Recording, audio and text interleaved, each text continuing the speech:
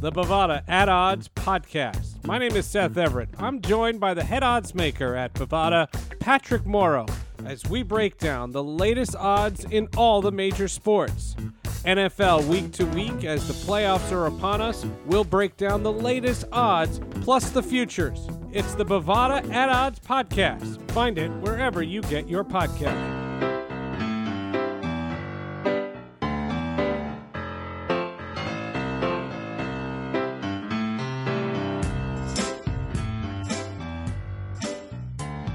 Welcome to the Underdog Sports MLB Show.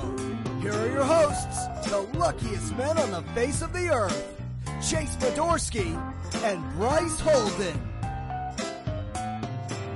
Welcome to episode 161 of the Underdog Sports Baseball Show with Bryce Holden. My name is Chase Fedorsky. Rainy Monday morning here in the New York, New Jersey area, but we will come at you with some baseball news. And all in all, dude, great week for New York sports in general, I would say. It was the rare occurrence where I would say the Giants and the Jets were universally praised in the first week of the draft. The Mets threw a combined no-hitter. The Yankees haven't lost since we last recorded. We're riding a 9-game winning streak. Great time to be a New York sports fan.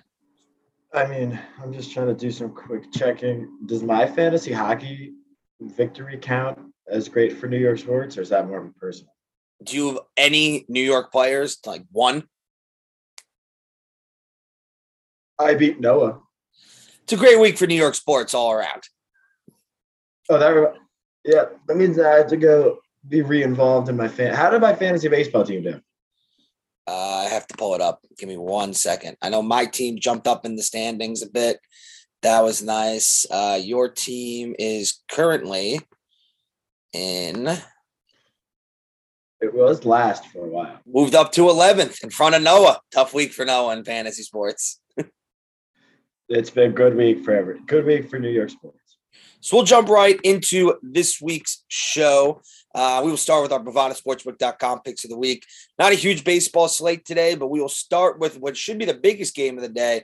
The Yanks going into Toronto. Jordan Montgomery on the mound for the Yanks. Ross Stripling for the Blue Jays, -1.5, +132, -120 for the Yankees, +1.5, +160, +102 for the Blue Jays. Now, before we make the pick, I'll ask you this. So this game is in Toronto. Obviously, we know of the vaccination standards there. So given that we haven't heard the Yankees have placed anybody on the COVID list, do we think it's safe to assume that the rumors of Aaron Judge not being vaccinated were greatly exaggerated?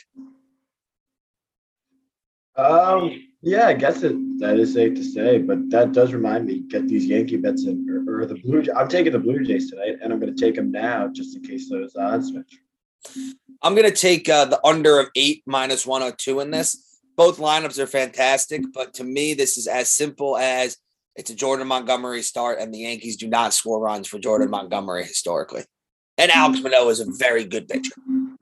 I also think getting the Blue Jays as home underdogs, there's great value in that one. Always. No, I can't argue with that.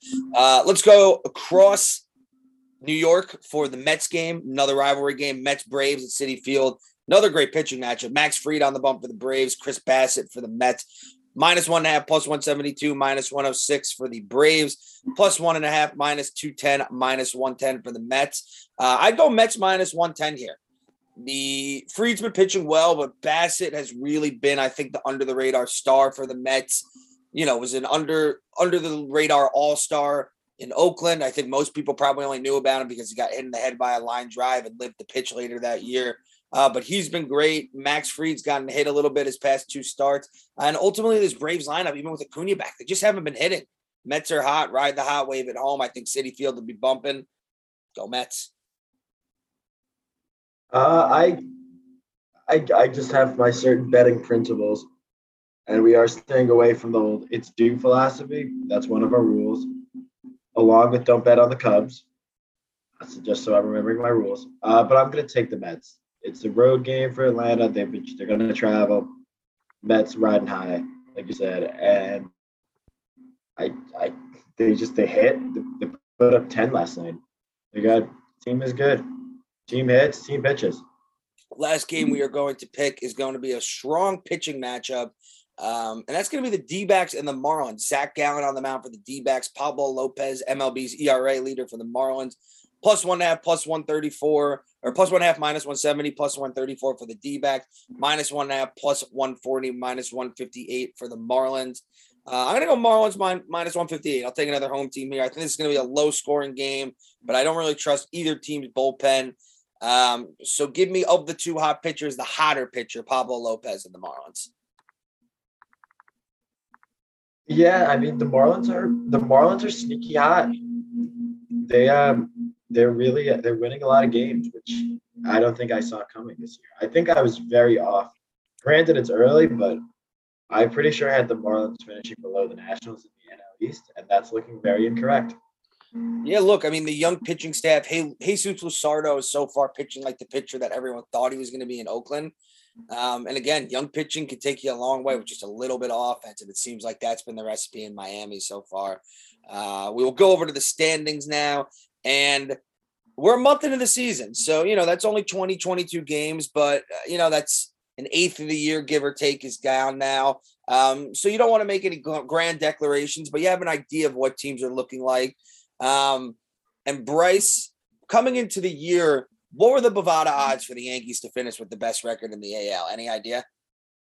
Or you want to guesstimate that one? It was probably plus 450. I mean, the Yankee odds are always tamped down, and there's probably that. I mean, Toronto, I think, was a runaway preseason favorite to do it. I feel like it was probably Toronto, the White Sox, because of the division, than us. Mm-hmm. But a month in, Yankees have the best record in the American League, first place in the East, AL East, 16-6 record. Also have the best run differential in baseball, +41. Blue Jays only a game and a half back, 15-8. Rays, Red Sox, Orioles rounding out the division there. Two things I want to talk about in the division. One, with this Yankees team, Katie Sharp tweeted out Saturday, the Yankees so far have 9 sacrifice flies this year, which is second in baseball. They didn't have a single one through 21 games last year. And it seems like that, and again, prisoner of the moment here, given we're on a 9-game winning streak, but it just seems like that's been the main difference in this team this year is just productive outs. I know that sounds dumb, but I know it's very early on a Monday morning, Chase. Can I kill the mood? Sure. Like, let's it's been great to see the Yankees win a lot of these games lately. No, they got to beat good teams. But these games, it's still really early, and in the grand scheme of things, if you want to compare it to an NFL, a 10-game winning streak in baseball, that's one football game. No, I totally agree. I think the difference but that was the point. Look, as you said, these games are against the Guardians, the Orioles, and the Royals. And these are games they lose last year. It's as simple as that. There's some of these. This is supposed to happen. It's been cool. It's been fun. But let's see. We got a big series in Toronto. If you want to feel good about it, if Toronto goes up, if we can't win a game in Toronto, the last two. I think my big takeaway too for the Yankees is the rotations look great. Cole's working on a 12-inning scoreless streak, back-to-back scoreless outings. Bullpen is as deep as ever. But really, I mean, Jeff Nelson went on MLB Network yesterday and compared Mike King to what Mariano was like in '96 in terms of the shutdown multi-inning guy. I'm not going to jump the shark that much, but King's been a special weapon. It's been great to have him. And then looking down in the AL East a bit, what to make of the Red Sox? I think we were both a little bit down on their pitching coming into the year, but I think we're seeing the reality where if this team doesn't hit, it's going to be tough for them to win games this year just because the rotation. Red Sox fans are already, Story didn't make it a month. But Red Sox fans are so out on Trevor Story. But realistically, that's the guy with the potential. If he turns it around, then they're going to be able to match him. Yeah, because the big three hit. Devers, Bogarts, and JD are doing their job. I think part of the reason maybe they turned on Story is because they see him as their potential replacement to Bogarts, who's rightfully a beloved figure there in Boston. But yeah, I mean, if they don't hit, it's again, this is the reality of rolling the dice with. Evaldi's been great. Evaldi took a no-hitter deep into a game yesterday, but then behind him, a young, unproven, unvaccinated Tanner Houck, and then Rich Hill, Michael Wacha. Well, it's true, though. He had to miss a start against Toronto. It's one of the biggest starts of the year for them. Yeah, no, it's bad. It's bad. Michael Wacha, they're waiting on James Paxton to come back. The bullpen has a lot of names, but, the names Matt Barnes, Jake Diekman, who's the other lefty they have right now? I'm drawing a total blank. Matt Strahm. It's like none of those names jump off the page where, oh, my God, those are the great late inning options, No, I mean, they're not – they're a boom or bust offense, and their pitching – they just don't have it. Like they just don't have it. They're missing a piece. They don't have the right play. They don't have a winning roster. That's bad. AL Central, Twins in first, 13-9. Guardians, White Sox, Royals, Tigers rounding out that division there. Twins the only team above 500 there. And too early to tell, but shades of the 2019 Bomba squad on this team where they're just going to hit the shit out of the ball. I mean, well, look, they still have a healthy Buxton. And if you have the healthy Buxton, you're going to be okay. Well, I think it even goes further than that, though. Luis Reyes is an on-base machine. Max Kepler's hitting again. He's hit a couple home runs this week. And Rocco Baldelli's putting all the right pieces together. Unfortunately, the luck for Dylan Bundy ran out this week a bit. I think he gave up 6 runs in his latest start. Yeah, that was bound to happen. I mean, Correa hasn't really hit. No. Like, I'm looking at his numbers bad. Correa's got one homer, 8 RBIs, and he's hit 256. Yeah, but as it heats up, he's going to heat up. He's I agree. This team has room to grow. Like I'd be very happy if I was a Twins fan. Yeah, and if I'm a White Sox fan, I'm starting not to worry, but I'm biting the fingernails a bit, only because the lineup is so young and deep. But Eloy's hurt, Andrew Vaughn's hurt. It seems like everyone's always getting hurt. And on the pitching side of things, Giolito's back, but Keuchel and Corbin are 2 former all-star lefties who arguably are the 2 worst starters in baseball this year. I know they don't have Patrick Corbin. I'm just looping them in with Dallas Keuchel. Behind him, Lance Lynn's hurt. Cease is somewhat inconsistent. Kopesh is young. All the potential is still there, but it has not been pretty so far for Tony La Russa. I feel like there's too much talent for this team to be bad. I just think their lineup's too deep.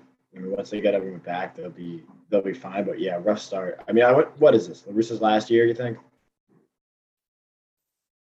Unless they make it to the World Series, I think you have to go younger. I think they had to go younger the first time. I mean, that was a weird high last year. Just another time Rick Renteria got screwed. And then the AL West, Bryce's second favorite West Coast team behind the Astros. Astros aren't really West Coast, but they play in the West, so I'm going to loop them in there. The Angels in first, 15-8. Mariners in second, 12-10. Astros, A's, Rangers rounding that division there. Let's give some love to the Angels. The pitching's been very solid. Michael Lorenzen, good offseason pickup. Not Suarez. Who's their other left? Pablo Sandoval's, the changeup looks fantastic. He's been great for them. Syndergaard got sick this week, but he's been pitching great. But let's just give a shout out. To me, this is as simple as it is. If you forgot about who Mike Trout was, yeah. I mean, I still don't have him in the Hall of Fame because he hasn't won a playoff game. But I mean, he's just the best player in baseball. Yeah, I actually at 3:30 in the morning last night was taking a dump and almost at that point bet on Bovada for Mike Trout to win the MVP at plus 750. What stopped you? I would have had to load money into my account. It was a lot for my brain to be a little bit fuzzy at 3:30 in the morning taking a poop, but I will most likely do it today. You should. I mean, it seems like they're good. I mean, their pitching, they finally have a functioning pitching staff. Moving to the National League, NL East, you have the Mets in first, 16-7, Marlins, Phillies, Braves, Nats rounding out that division there. I mean, we gave praise to the Mets, but it's amazing. They don't have the best pitcher in the world, and their starting pitching really hasn't missed a beat. And you can see this team, I mean, after the Cardinals brawl last week too, which we'll touch on in a little, they got a chip on their shoulder. They're getting hit left and right, but these guys are ready to go to war with each other. I think Buck's got them ready to jump through a wall. Yeah, I'm starting to feel like my La Russa commentary may not be about – it may be La Russa specific because Buck is exactly what this Mets team needed. Well, and Dusty got the Astros back to a World Series last year. The La Russa has always been different. Buck and Dusty are way more likable figures.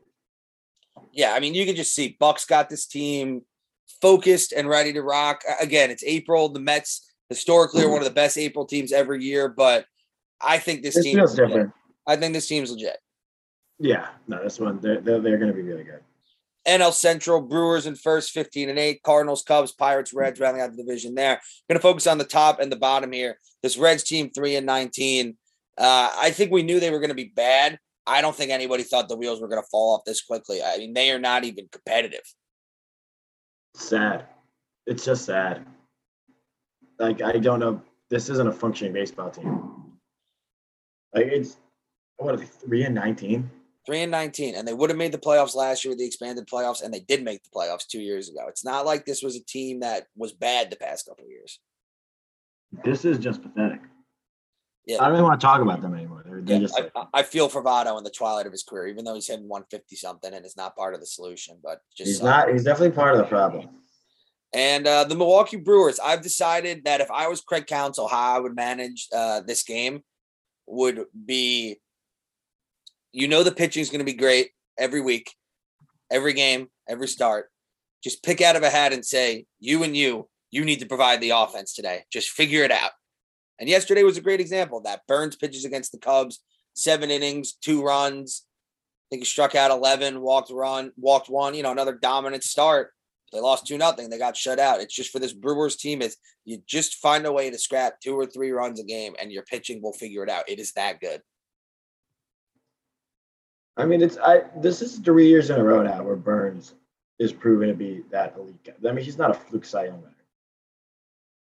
Yeah, I think there's always going to be people that say he's a fluke Cy Young winner last year, the old school baseball guys, just because he only threw 100, I think 57. I didn't like that, but I mean, he has the talent. It's not a. Oh no, he's legit. After the first start of the year, when he God forbid he walked 2 batters in the first inning after what he did last year, going 58 strikeouts before a walk. But yeah, he righted the ship pretty quickly and looks every bit the ace in the reigning Cy Young. I mean, if the season ends today, he probably wins the Cy Young again. Not Kershaw? It's probably him, Scherzer's 4-0. Scherzer. 5-0? Scherzer or Pablo Lopez, even though he'll get no love because of Miami. But no, good for Burns. I like the Burns story. NL West, Dodgers in first, 14-7. Padres and Dodgers tied for first. Padres are 15-8. Giants, Rockies, D-backs rounding out the division there. We're just going to keep saying what we're going to keep saying. It's going to be a fun year in the NL West. Yeah, I get it. It shocks me every week. The Giants are this good. Moving to the league leader side of things, your run scored leader, Mookie Betts with 21. Hits leader, Manny Machado, your boy, 33. Another great pick. I think the Machado value for MVP was like plus 1,500. I liked him before the season. He was on my short list with Pujols. Doubles leaders, Yuli Gurriel, Owen Miller, and Matt Olson with 9 apiece. Triples leader, Jazz Chisholm with 3. Home run leader, fueled by a big week. He's going to be one of our players of the week shortly. Anthony Rizzo, 9 home runs. RBI leader, Jose Ramirez is 28 ribbies already. What an absolute stud. I mean, it's a great contract for Cleveland. Walks leader, Juan Soto. This is where Juan Soto is so valuable. He's hitting 262, but because he's walked 21 times, he still has a 415 on base. Stolen base leader, Julio Rodriguez with 9. Average leader, 382. Eric Hosmer. Hosmer and Machado, just a couple of high-paid Padres leading the league in hitting. OBP leader, Trout, 481. Slugging leader, 766. Also Trout. And your OPS leader, if you were following along at all, 1.247 is Mike Trout. Pitching side of things, we're introducing a new category this week. This is a big one. Your wins leader at 4 apiece, Adam Simber, Logan Gilbert, Alec Manoah, Tyler Meagle, Joe Musgrove, Max Scherzer. ERA leader with 0.39 ERA, Pablo Lopez. Complete games and shutouts. We have our first one. Drum roll, please. Walker Buehler. I mean, that was probably one of the Bovada favorites to have the first complete game shutout of the season. The only thing holding him back would have been Roberts. Walker Buehler against the D-backs Tuesday, the first complete game and shutout in Major League Baseball this year in the Dodgers 4-0 win. 3 hits, struck out 10 over 9 dominant innings. He, had a fairly high pitch count in the 8th. He had 98 pitches. Buehler walked into the dugout and said to Dave Roberts, "I'm not coming out of this game." 10-pitch 9th inning, first shutout of the year there. Congratulations to Walker Buehler. Saves leader so far is Jordan Romano with 11. I mean, is it too early, given the Blue Jays are going to be good and Romano's efficiency, to say K-Rod 62 is on the table? It's on the table. I mean, he had 11 saves the first month, not even the first month of the year. Yeah, it was a condensed first month. Just something to think about. I mean, he can run into a problem where the Blue Jays just start really mashing and win every game by 5. Yeah, he needs his team to not be a juggernaut when they play the Orioles and who's like the Awesome. And the Red Sox, sure. Innings pitch leader, Boo earns 32 2/3. Strikeout leader also Burns at 43. Your whip leader at 0.69. Your Cy Young pick, Justin Verlander. Average against leader at 132. Joe Ryan of the Twins. So we'll jump right into the rest of our players of the week. So I just mentioned the Brewers pitching. Everyone knows about the big three, Burns, Woodruff, and Freddie Peralta, but Eric Lauer has arguably been the best of all of them. He followed up a 13 strikeout performance on Sunday Night Baseball with 11 strikeouts over 7 innings and a 9-1 win over the Cubs on Saturday. Lauer is the second left-hander in Brewers history to strike out 10 or more batters and consecutive starts. His ERA is 1.93, and the only other starters to have struck out 10 or more consecutive starts this year are his teammate Corbin Burns and Max Scherzer. So some pretty solid company. And man, if they have a fourth ace, the rich just get richer, I guess. I mean, that seems to be the trend in sports. There's the clear has and have-nots, and baseball epitomizes it better than any other league. So let's talk about a guy that when the Yankees didn't sign Freddie Freeman, I'll admit I love Anthony Rizzo, but I was a little bummed we quote-unquote settled on Rizzo. But, man, he delivered his first curtain call moment at Yankee Stadium this week. 3 home runs against the Orioles on Tuesday night and a 12-8 victory. His third home run had an expecting batting average based on launch angle and exit velo of 10. But nonetheless, his 9 home runs lead the majors. He's a 30-30 Yankee to hit 3 or more homers in a single game. He had a 3-run homer in the third, 2-run homer in the fifth, and then an 8th-inning home run off of Alexander Wells. After that game, he had hit as many home runs on the year 8 as the Orioles had as a season. His 3 home runs that night had an average distance of 350 feet, the shortest average distance in a 3+ homer game tracked by StatCast since 2015. He's the 4th Yankee with 6+ runs, 4+ homers, and 8+ RBIs in any 2-game span, joining Gio Urshela, Alfonso Soriano, and Tony Lazzeri. Based on Fangraph WAR, that game was worth 0.5 WAR. And in 49 games, the Yankee last year, Rizzo was worth 0.4 WAR. So an awesome game for Rizzo. And so far, he has proven he is an absolutely perfect fit for that short porch in right field. Well, he's the lefty. It kind of flows together. Joey Gallo's a lefty. Well, Joey Gallo, when he hits the ball, it tends to go far. But the problems are it usually goes right to somebody. And you can't hit a home run unless you put the ball in play. Yeah. So shout out to Rizzo. Big week for the Brewers. Also got to give a shout out to Willy Adames. This week against the Pirates, 2 home runs, 4 hits, 3 extra base hits, franchise tying record, 7 RBIs in the Brewers' 12-8 win over the Pirates on Tuesday. We talked about how Mike Trout is still the best player in baseball. He became the 3rd player in Angels history to 50 career triples. And this came on a check swing off of Shane Bieber. Only Trout. I mean, he can't do anything wrong. No, can do no wrong. And the last shout out I want to give, Ronald Acuna is back. He's back from the torn ACL. He came back, I thought, fairly early, but obviously they wouldn't clear him unless he was healthy. Came back Thursday night, hasn't hit a ton, but it's unbelievable. The guy tears his ACL and probably comes back and has a 2-steal game. Yeah, sometimes you get like the fun story where he hits the homer, but actually using your speed after an ACL injury, that's nice. So welcome back, Ronald. Always great when one of the young faces of baseball come back. And a big moment in New York sports. That's what we led the show with. I mean, if you had said coming into the season that Tyler Meagle would be leading a no-hit effort with Drew Smith, Seth Lugo, Jolie Rodriguez, and Edwin Diaz, the Bovada odds would have probably been off the board. Would you agree? Off the board, yes. But nonetheless, Meagle led the second no-hitter in Met history. The 5 pitchers combined for the no-hitter in a 3-0 victory over the Phillies on Friday, the 315th no-hitter in Major League history. It ended with an Edwin Diaz strikeout of JT Realmuto. Diaz struck out the side in the 9th inning. Diaz pumped his fist, let out a scream, and allowed his teammates to absolutely tackle him and go crazy. Shout out to my buddy Will Richardson. He's a big Phillies fan. He was at Citi Field Friday for his birthday and saw his team get no hit. I told him glass half full. Hey, at least you got to see a no-hitter. It sucks game against your own team, though. It would be if I went to a Yankee game and they got no hit, I would be very happy. Yeah, you still get to see a no-hitter. There's been 315 of these ever. And again, this was a very 2022 no-hitter. Miguel had inconsistent control, needed 88 pitches to complete 5 innings after walking 3. The no-hit catch of the game, quote unquote, was Brandon Nemo's diving catch in the 3rd inning to rob Juan Segura of his hit.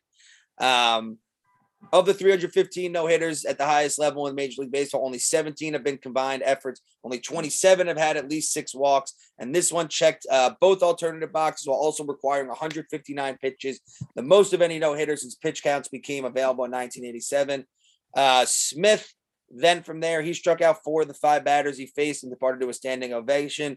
Rodriguez came in. He induced a double play on the next pitch after walking somebody.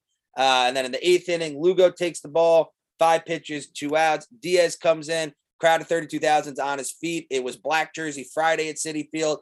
Energy was high. Strikes out the side. No hitters complete.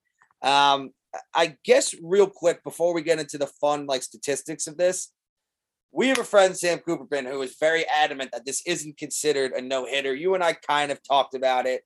He's like, oh, it was a game with no hits. To me, I get it. It seems a little petty. I know it's not the traditional hitter. It's a no-hitter, though.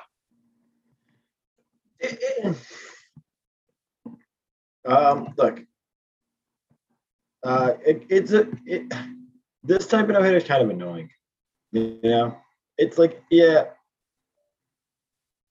he's it's just not. It doesn't have the same feel watching one guy do something awesome, but it's more about a reflection of the other team. I'd say that this one's more the Phillies got no hit opposed to the Mets doing no hit.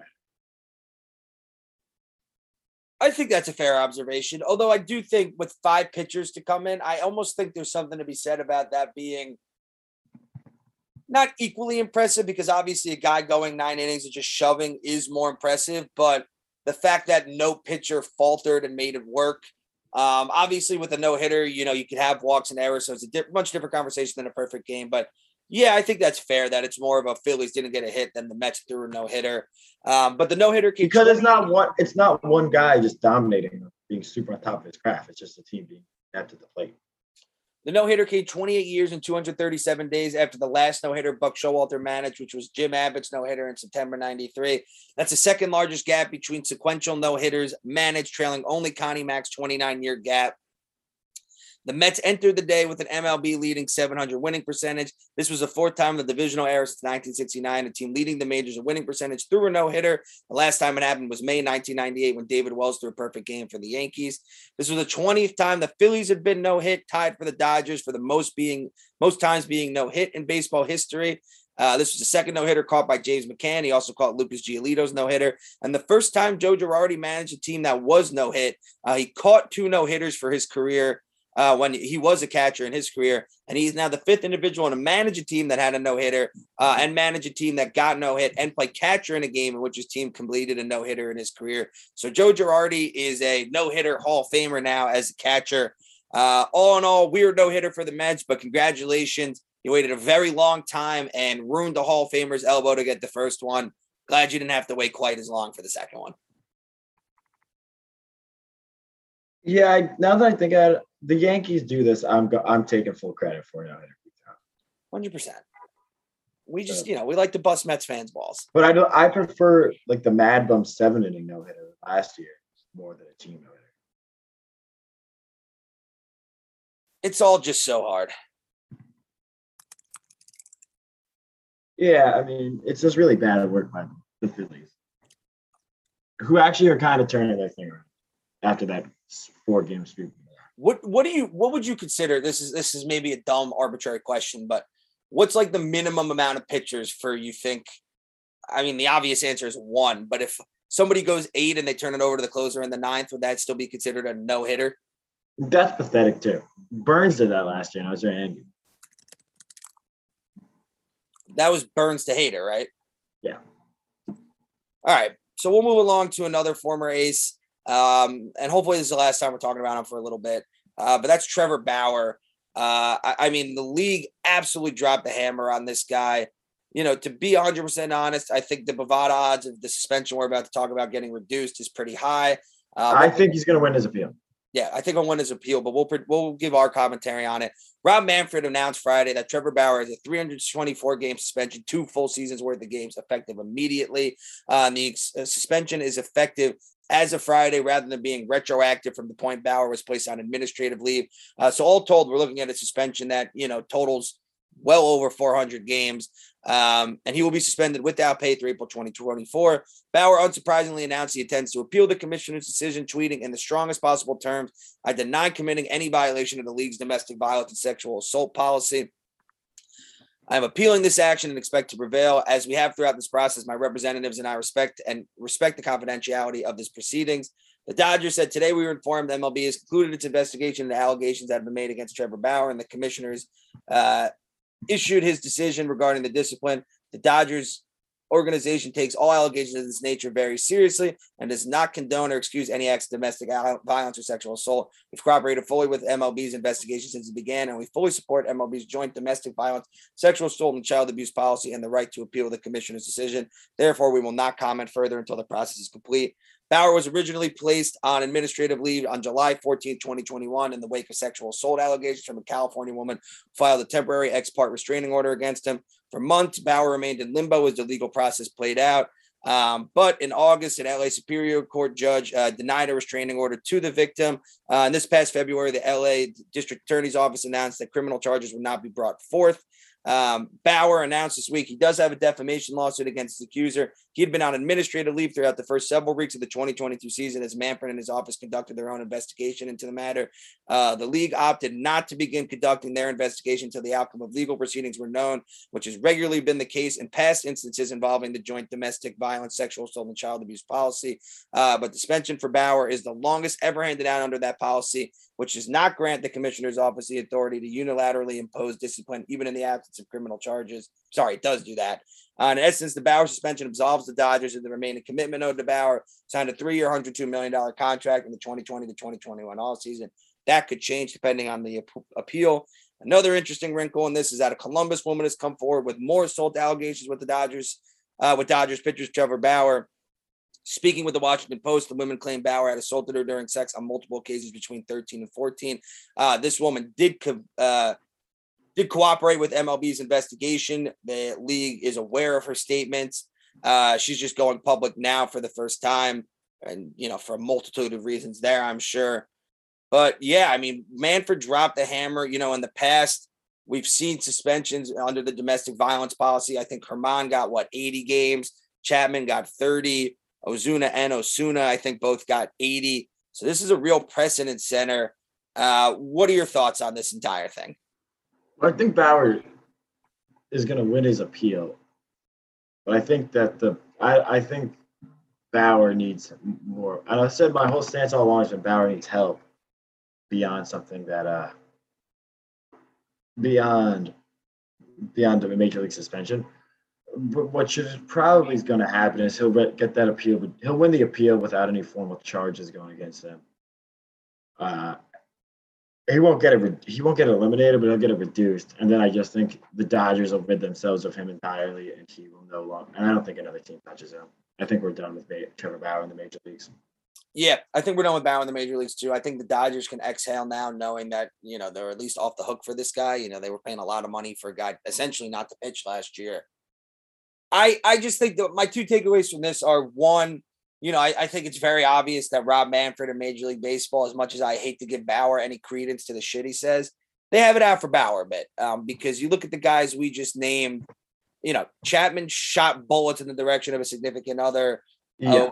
Ozuna was arrested for domestic violence. And Herman basically punched his wife in the face in front of an MLB official. The most any of those guys is half a season.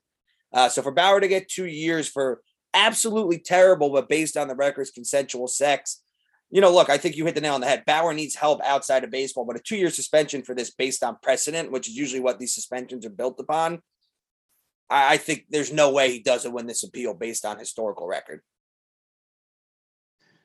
So yeah, that's where I stand. I mean, I think we're done talking about Bauer on the show until that appeal's finished and he wins it. But again, the point's going to remain. He's just done. No team can bring him in. Yep, he's toxic. Let's focus to a positive. Let's talk about Trevor Bauer's former teammate, the King, Clayton Kershaw. After striking out Spencer Torkelson in the fourth inning of the Dodgers' 5-1 loss on Saturday night, he walked around the mound for a few seconds and tipped his cap to the sold-out crowd. Austin Burns made sure to secure the baseball. His teammates were clapping all around him, and that is because he's now the Dodgers' all-time strikeout leader. 2,697 strikeouts, surpassed Hall of Famer Don Sutton for the record. Sutton had held the record for the Dodgers since 1979 when he passed Hall of Famer Don Drysdale. Kershaw had 7 strikeouts in 6 innings Saturday, raising his career total to 2,700 and becoming the 26th pitcher in AL/NL history to reach that number. Needed 4 strikeouts to pass Sutton coming into Saturday. Struck out Robbie Grossman to start the game. He tied Sutton after striking out Dustin Garneau in the third on a curveball. Crowd gave him a huge standing O, and he accomplished the feat at Dodger Stadium, where he has 1,465 career strikeouts in his career. Journey to Sutton's number started May 25th, 2008. He struck out 7 batters in his major league debut, including the first batter he faced as a hitter, Skip Schumacher. He has 66 10 strikeout games, including a 13 strikeout performance against the Twins earlier this year. Per Stats by Stats, he's the first MLB pitcher to go undefeated with 30-plus strikeouts, two or fewer walks, and a sub-200 opponent average over his first 4 starts of the season since Christy Mathewson did it in 1908. This is just our way of saying, look, congrats to Clayton Kershaw, one of the best on and off the field. We know that, and this is just another feather in the cap of one of the greatest pitchers that we'll ever see. I mean, the thing with Kershaw is I think he's a classic. Rumors of his demise were exaggerated. Big time. His problem has just been staying healthy, which usually his injuries occur around the June, July mark. So let's hope if he avoids that, he has why don't you if you're going to do all your awards bets, throw some money up, give Bovada some money for Kershaw. Oh yeah. No reason not to throw some money on Kershaw. And real quick, I want to take this time to look at an article that I've had stashed for a couple of weeks, a list. That's every team's career strikeout leader. I'm not going to do the obvious ones like Jim Palmer or, even like Pettit for the Yankees, but just for some fun ones, Dave Steve for the Blue Jays, I would consider a fun one. Who do you think the Rays' career strikeout leader is? Garza. Big Game James Shields. Interesting.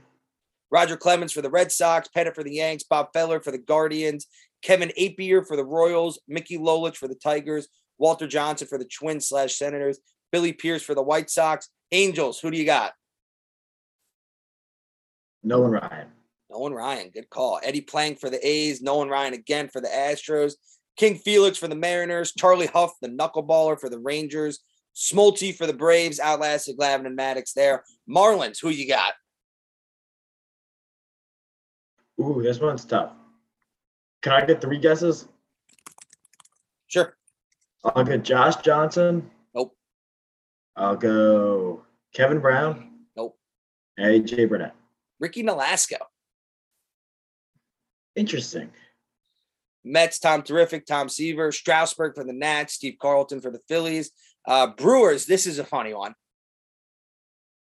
Brewers, Ben Sheets. Yovani Gallardo. Gallardo was pretty good for a while. Bob Gibson for the Cardinals, Fergie Jenkins for the Cubs, Bob Friend. You can always use a friend in Bob for the Pirates. Jim Maloney for the Reds, the big unit, Randy Johnson for the D-backs, Kershaw for the Dodgers, Christy Mathewson, Giants, Jorge De La Rosa for the Rockies. I wasn't even going to ask you that one because neither of us would have guessed it. And the Padres, to wrap this up, is this one Kevin Brown? Nope. Think of a guy we saw his entire career. Peavy. So one thing I always remember about Jake Peavy is his fiery intensity on the mound. And intensity kind of took over in a Mets-Cardinals game this week. And I want to get your take just kind of on who was right and who was wrong. There were a few suspensions. So in Tuesday night's 3-0 win over the Cardinals, first of all, Chris Bassett made some waves by saying that the reason that the Mets have been plunked a league-leading 18 times was the baseball saying they are all different. Said it's extremely annoying to see your teammates constantly get hit, and if you get hit by certain pitches, it is what it is. But to get hit in the head, the amount we're getting hit is unbelievable. I had some close calls tonight, and I've been hit in the face by a line drive, and I don't want to see that to anybody ever. But Major League Baseball has a big problem with the baseballs. They're bad. Everyone in the league knows it. Every pitcher knows that they're bad. They don't care. MLB doesn't give a damn about it, and they don't care. What are your thoughts on this? I mean, if anybody could give credence to the balls, I think, unfortunately, it's Bassett, given he's taking a liner off the head. Yeah, I mean, they're bad for everyone. like I'm sure he's right. I don't really see. I mean, getting hit from a comebacker is different than getting hit in the face. I don't think what's happening to the Mets. I mean, obviously the comebackers aren't intentional. I don't think people are throwing at the Mets on purpose. I think if you actually look through their lineup, these are guys who have a history of getting hit by a bunch of pitches. Mark Kahana, I think, has led baseball in hits by pitch over the past 3-4 years. So this isn't. It's actually not as crazy as it seems. But I see why you get angry if you get hit in the face with a baseball. So that kind of escalated this week into Wednesday after a 6 Mets player in an already contentious series was hit by a pitch. J.D. Davis took a ball off the ankle in the 8th inning. Nolan Arenado knew it was coming before he stepped into the batter's box. So did Cardinals manager Oliver Marmol. But Yohan Lopez, 94 miles per hour first pitch came high and inside. Arenado took exception to the pitch that he deemed to be dangerous and challenged the Mets pitcher verbally. Soon after, both benches clear. The Mets were understandably irate after 6 of their hitters got plunked, most notably Pete Alonso in the head. So they didn't think Arenado had any right to get chirpy. Meanwhile, the Cardinals were frustrated because of their first 3-game skid series loss of the season. They had an edge in Wednesday's 10-5 win. But yeah, I mean, chaos ensued. The bench was cleared. Relievers scaled the outfield wall. Alonso was flung to the ground by Cardinals first base coach Stubby Clapp and reliever Genesis Cabrera. All told, Clapp, Nolan Arenado, as well as Yohan Lopez, the pitcher, they all got suspended. Arenado said after Davis got hit in the ankle, that was kind of the last straw for them. I had a feeling it was coming. That was more of the problem of the pitch being up and in. I get what's going in on the series, and it's part of the game. I don't know how close it was, but it felt close. Pete Alonso, he was absolutely irate. He was more irate at Cabrera pulling him down while the two sides were shoving each other and jawing in the middle of the diamond, saying, Genesis Cabrera pulled me by the back of the collar, and then he just ripped me down. Thought it was kind of cheap going from behind. If you want to hold me back, if you want to restrain me, go at me like a man. I'm a big, strong guy, and obviously the manager wants protection for his team and his staff. I totally get it. I'm a big, strong guy. They don't know my temper. They don't know what I can do. If I wanted to put someone in the hospital, I easily could, but I was just out there trying to protect my guys. All-time quote from Pete there. I guess I have a couple of comments on this. The first is, like you said, I get why the Mets are frustrated. You get hit that many times to start the year, even if I think many were not intentional. Frustrations are going to boil over there. I also get Nolan Arenado's side. Look, a lot of people think I'm in the wrong here. And was the pitch close to him? No. It was high and tight. It wasn't that close to his head. But if you want to make a statement, you hit a guy in the thigh, you throw it behind him. You don't go 94 miles per hour anywhere near the head. So I agree Arenado had a right to be pissed here. I also think the Cardinals handled it wrong on some level too. When, Stubby Clapp, their first base coach, is tackling Pete Alonso. That also can't happen. I think both sides were in the wrong here. No, you can't. Retaliation with hitting people in baseball shouldn't happen. That's all it comes down to. Everyone this week is saying, there's no other way to retaliate. It's not a physical sport. You got to send a message. No, you fucking don't. Stop throwing baseballs 95 plus at people where someone can get hurt. It's so simple. It's really dangerous. But I think hitting Arenado in the face you can't hit him in the face. I think if he had just thrown a heater at Arenado's thigh, Arenado goes to first base and this never happens because he understood what was coming. Yep, that's how it works. That's how it's that for the unwritten rule, people. That's the unwritten rule. And it's such a dumb thing where it's like Lopez almost hits Arenado in the face and his teammates are high-fiving and hugging him. It's just sad that baseball has progressed in so many ways and we're still at the payback phase of the game. Yeah, that's not good. That needs to show. Fortunately, everybody was healthy, so it's all good there. Staying in New York, the famous Yankees letter was finally unsealed. This was a letter Rob Manfred sent to the Yankees on September 14th, 2017. I'm going to just power through the letter real quick. It said, Dear Brian, on August 23rd, 2017, the New York Yankees filed a formal complaint and requested that the Office of the Commissioner conduct a full and complete investigation concerning the illegal use of electronic equipment in-game by the Boston Red Sox in order to steal signs and gain an illegal advantage in the game. As a result of the Yankees' complaint, I directed the Department of Investigations to interview a number of employees of the Red Sox and the Yankees in connection to this matter. Based on this information we received, I've concluded the Red Sox violated on-field regulation 1-2A by using electronic equipment for the purpose of stealing signs or conveying information designed to give a club an advantage. I will address the violation of the on-field regulation directly with the Red Sox.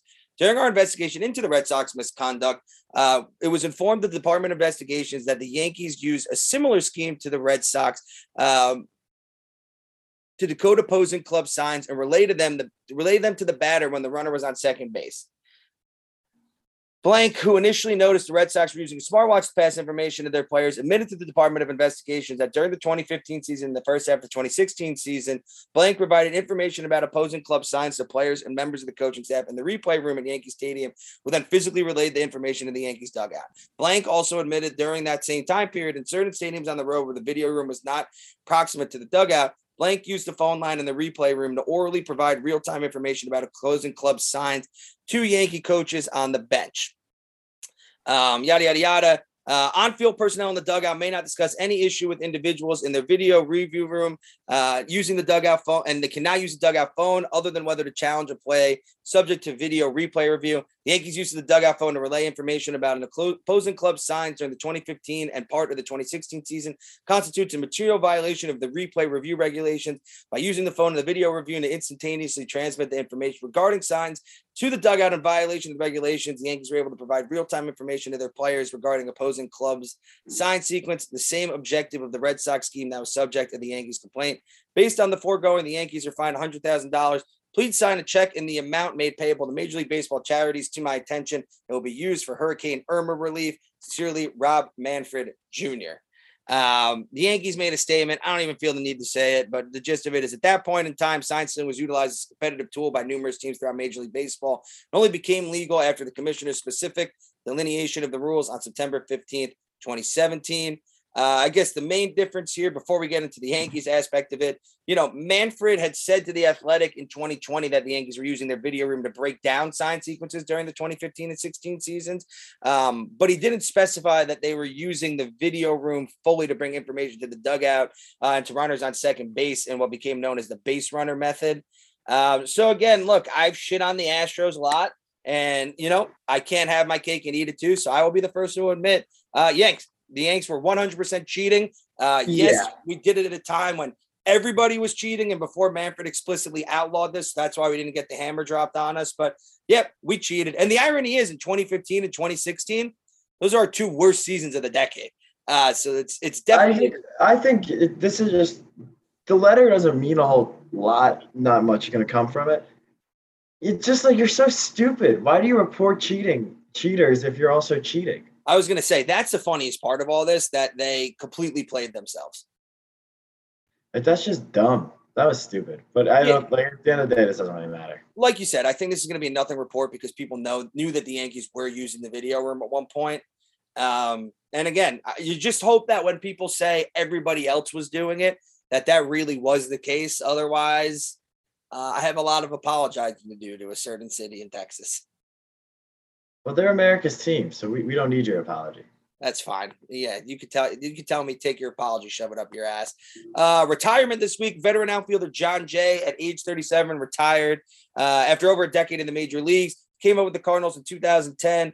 All told, was very, very solid in his rookie year, 300, 359, 422.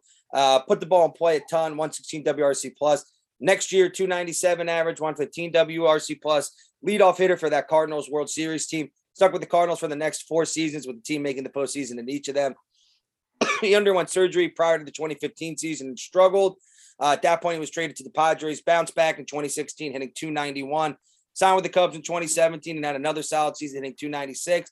Was a journeyman, Royals, D-backs, White Sox, D-backs again, and the Angels last year. All told, over 1,200 games in 12 seasons, hit 283, 348, 373 batting line, 37 home runs. He had 1,087 total hits, 532 runs scored. Solid contributor to an excellent run of Cardinals baseball. Won a World Series ring. Got his pension. I don't have much to say about Jon Jay other than the fact that the guy put the ball in play a lot. Solid defensive outfielder, cool name. And, he was a big part of those early 2010s Cardinals teams. And congrats to Jon Jay on a solid career. Another part of the solid career club. Yeah, he's a fringe member of the solid career club, if I'm being honest. I think the ring and the pension gets him in. The ring will put him in. But again, good job. He did his job really well.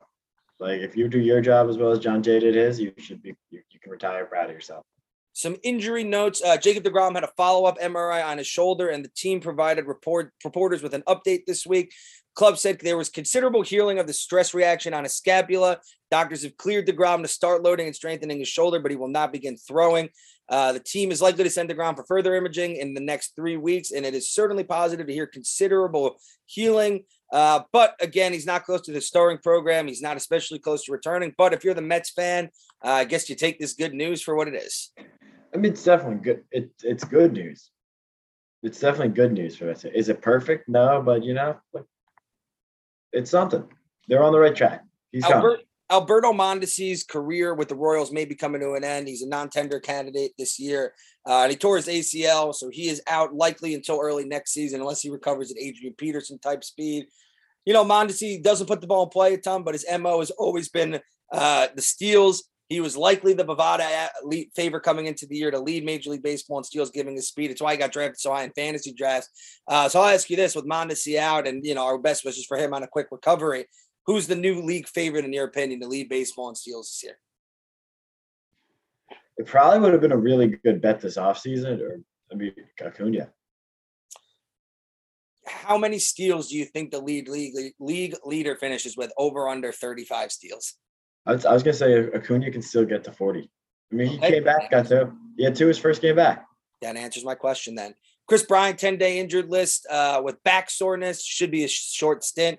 Jonathan India back on the injured list with a right hamstring injury. That move is retroactive to April 30th. They just cannot catch a break. Mitch Haniger back on the 10-day. I think they're just doing it on purpose at this point. No, I think he's actually hurt. He better actually be hurt. I spent the high fantasy pick on him, bastard. Haniger on the injured list with a right high ankle sprain. It is a grade 2 sprain. No timeline yet on his recovery. I feel like Mitch Haniger is one of those guys, when he plays, he hits. He's just always hurt. Dude hits bombs. To his credit, though, I mean, he underwent what might be the most gruesome injury in baseball history. I think he ruptured a testicle. Yeah, stop. Yeah, boy. Too early. Too early for that. And Eddie Rosario on the 10-day injured list, retroactive to earlier in the week with a blurred vision and swelling in the right eye retina. He underwent laser eye surgery, so that should keep him shelved for a bit. But it's always good to see when you're playing a game where projectiles are thrown that fast. Yeah. When you said it there. Baseballs, they're fast. All right, couple miscellaneous news and then tweets to end the week. Carlos Correa told Ken Rosenthal of The Athletic this week that he's already expressed interest to Twins president of baseball operations, Derek Falvey, that he would love to sign a longer-term deal, saying, hey, guys, I know I have opt-outs in the contract, but I really like it here. Love the people here. I love the way I'm treated here. I would love to have a long-term relationship here if that's what you guys would like. Did that really happen? I mean, he hasn't been playing particularly well. It would just be fascinating after what he set up in the offseason and his free agency if the Twins kept his services. But you know what? Look, he becomes the unquestioned leader of that team, and he loves playing with Buxton. I would love playing with Buxton too. I would too. Correa, I mean, if he's if he's happy in Minnesota, he's happy in Minnesota. Yep. I'm not going to tell him not to. Shout out I kind of like it. It's like McGuire to St. Louis, kind of. Really, sometimes it just works. Shout out to Jason Benetti, the 38-year-old voice of the White Sox, who also calls several sports for ESPN. He is the exclusive voice of Peacock Sunday Night Baseball games. Benetti, great story again. Overcame cerebral palsy to become, in my opinion, one of sports' best up-and-comer broadcasters. Really happy to see him get this platform. I love Benetti. An interesting DFA this week, designated for assignment. I mean, do you remember when Aristides Aquino came up for the Reds and everybody said he was going to be the next Babe Ruth? This is about where the Reds need to do something better. At least this is a player that we knew on the team. So he came up August 1st, 2019, and in his first 124 plate appearance, hit 15 home runs, 313, 379, 750. Now 2 and change years later, he got designated for assignment. Since the start of 2020, 164, 271, 347. I know asserted somebody who sunk a lot of money into his baseball cards. It's going to be operating at a big loss now. But look, I think somebody will take a flyer on Aquino because the raw talent and the power you would hope is still there. But it's just amazing. This reminds me almost of remember Brian LaHair for the Cubs? Yeah, I mean, people come up hot. LaHair made the All-Star team his first, after the strength of his first 2 months, and then we never heard from him again. Yeah, I wonder if it's guys like this is where the sports card bubble has to pop eventually, when people just sink a ton of money in these guys who are out of the league 2 years or DFA, not even 3 years later. It's the danger of the long-term contracts to young guys also. I'm saying within the game, with the card industry, of course, you got to be smart speculating, but it goes both ways with real money too. Yeah. Speaking of real money, the Honus Wagner card sold again. This one for $1.528 million after a 17-day auction. This one is missing 3 sides, has been trimmed, and has a crease across the middle. And someone still paid almost $1.6 million for it. Must be nice to have fuck you money. Yeah, I don't really know what you're going to do with that card, but I guess you'd rather have that worn out baseball card than $1.5 million. It's crazy. All right, tweets of the week. I got a bunch, so I'm going to run through it. These are from Jason Stark. I hate the shit on the Reds, but here we are. Actually, just got a text from our friend of the show, Sam Small, saying, geez, didn't realize how bad the Reds are. They're bad. The Reds lost 11 games in a row and never held a lead at the end of any inning. They're the only other team since 1901 to do that was the 1932 Red Sox. This year's Orioles started 6-6 this month in games which they haven't hit a home run, but they were 0-7 in games in which they did hit a home run. That's a crazy statistical anomaly to me, especially in the modern game. The home runs are cool. I like that rewards homers. That's what baseball should want. No, they're 0-7 in the games with home runs. Ooh. It's the opposite of what we would want. Oh, that's weird. 6-0 and they didn't home run. That's the only reason I bring it up. That's only happened once since that hasn't happened since 1951. 19 games into the year, Pirates starters have won no games this month, and they are the first team in National League history to do so. And the only other team to do that was the 1988 Orioles, who did not win any games, period, until games 22. So it's always some good facts from Jason Stark here. This one's from Jose Trevino, New Yankee. I have a lot of goals while I'm here in New York. One of them involves me finding some pizza that Ninja Turtles would eat. I like this Trevino guy. I mean, that's a good goal. It's good to have goals. From the Palm Beach Cardinals, they were the AAA team that famously kept getting DeGrom rehab assignments last year. And They tweeted out, breaking, we scored against an MLB pitcher rehabbing with Dylan Flora on the mound. We take a 1-0 lead after an inning. I mean, that was pretty funny when DeGrom just was shutting him down. I guess I'll do it again. You know, you and I both love self-deprecating and making fun of ourselves.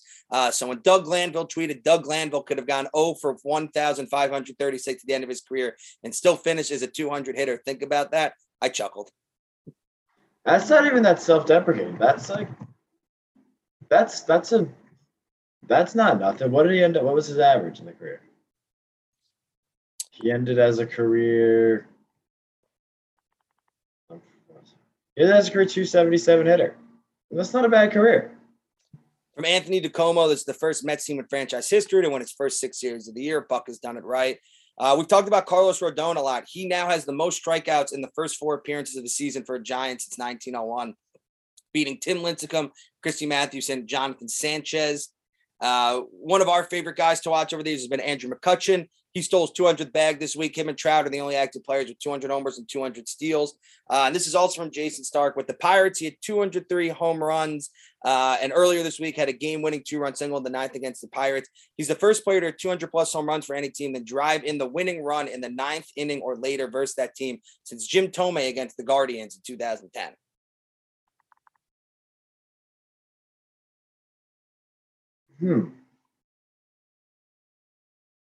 Interesting revenge factor there. Yeah, I would have thought it happened more frequently. This is from Cespedes Family Barbecue. Congrats to the Bahamas. Jazz and Lucius Fox played against each other in the Marlins Nationals game, and they both appeared in the lineup. The first time 2 Bahamian-born players will appear in the same Major League game since 1961. Been a while. Overdue. This is when people say Bonds shouldn't be in the Hall of Fame. I say, just listen to this stat. On this day in 1996, past week, Bonds became the 4th player in MLB history with 300 home runs and 300 steals. The consensus is he started taking roids in 97, put the guy in Cooperstown. I mean, just put him in. Just put all those guys in. They're too important to the history of the game. Giancarlo Stanton this week, 7th fastest player in terms of gains to 350 career home runs, behind only Mark McGwire, Juan Gonzalez, A-Rod, Killebrew, Pujols, Babe Ruth, and then Stanton. Look, you can say what you want about Stanton, but if he keeps up his trajectory, you're looking at another Yankee in the Hall. I mean, I think he'll get in relatively easily. Yeah, as long as he gets to that magic number. I mean, as long as he stays healthy, he'll be at 500. But he'll hit 500 as a Yankee, and if you hit 500 as a Yankee, you're a Hall of Famer. Like A guy who's flown under the radar this year is Joe Ryan of the Twins. He was traded for a half a year of Nelson Cruz. He has a whip of .74 in 9 career starts, the lowest whip of any pitcher to start their career in their first 9 games. It's Christy Mathewson in 1900. He now also has the Twins franchise record for the most strikeouts in his first 9 career games, 57, passing Hall of Famer Bert Blyleven. I like Bert Blyleven. I bought one of his shirts on a Cooperstown trip. Maybe the Twins made a rare pitching miss on this one, or the Rays. But you know what? They have so many, it doesn't matter. It never does. Nothing ever slows them down. Stats by stats, Taylor Ward of the Angels is the second MLB player in the modern era with a double, triple, grand slam, and 4+ runs scored in a game, joining Roger Maris in 1958. Bryce Harper this past week at his 10-year debut anniversary. He's one of 8 players ever with 250 homers, 100 steals, and 750 walks by his 10-year debut anniversary, joining Mantle, Mike Schmidt, Bonds, Bagwell, Chipper Jones, Mike Trout, and Paul Goldschmidt. Yeah, Goldschmidt. He didn't see him on that list. Sneaky good career. From James Smythe, we had a unique box score alert, the baseball version of Scoregami. Bruce Zimmerman this week against the Yanks, 4 1/3 innings pitched, 5 hits, 4 runs, 0 earned, 1 walk, 5 Ks. This was the first out of the 1.1 million pitching lines in the regular postseason since 1901.